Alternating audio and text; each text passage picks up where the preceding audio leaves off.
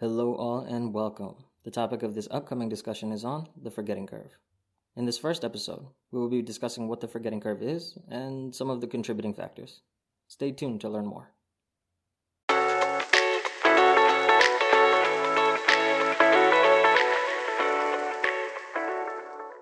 Hello, what's going on, everybody? This is Dario Minaya.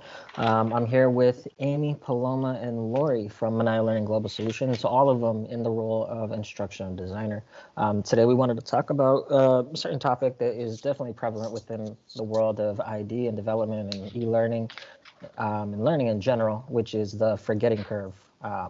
So first of all, I just wanted to, if you guys want to say hello and reach out. Yeah, hi, everyone. It's so nice to be here. This is Paloma Tweet, Learning and Development Manager for Minaya Learning Global Solutions.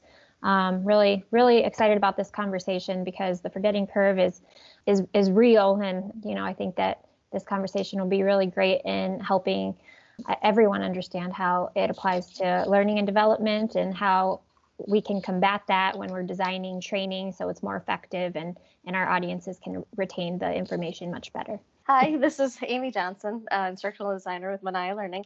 I agree. I think that this is a very relevant topic in the world that we're in right now. So the forgetting curve and how do we get our learners hooked and make sure that they remember what we're putting in front of them.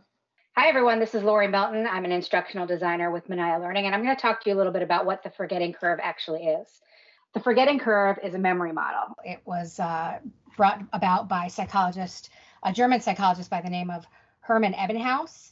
He wanted to understand more about why we forget things and how we can prevent it, and he called it the forgetting curve. It's a curve that demonstrates visually how information is quickly forgotten over time. Roughly 65% in 1 hour, 66% in 24 hours, and 75% after 6 days, unless we go back and actually do something to retain that information. Yeah, and I mean, research also shows that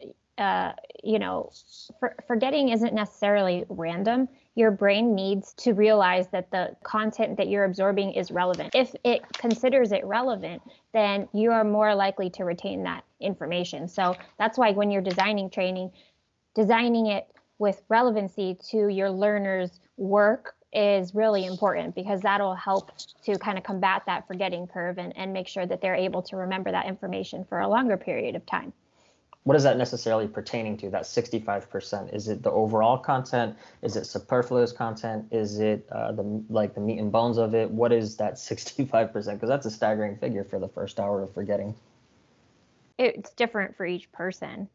It depends on how meaningful the learner, perceives the content to be, right? So that, I think, is one factor that would affect the rate of forgetting, or that 65% number. Maybe, just the way that it's presented could probably, contribute to that number. So if it's not presented in a way that's logical, if it's not organized correctly, in a way that people can digest, then I think that would be a factor to the rate of forgetting. And then you also have things like, stress.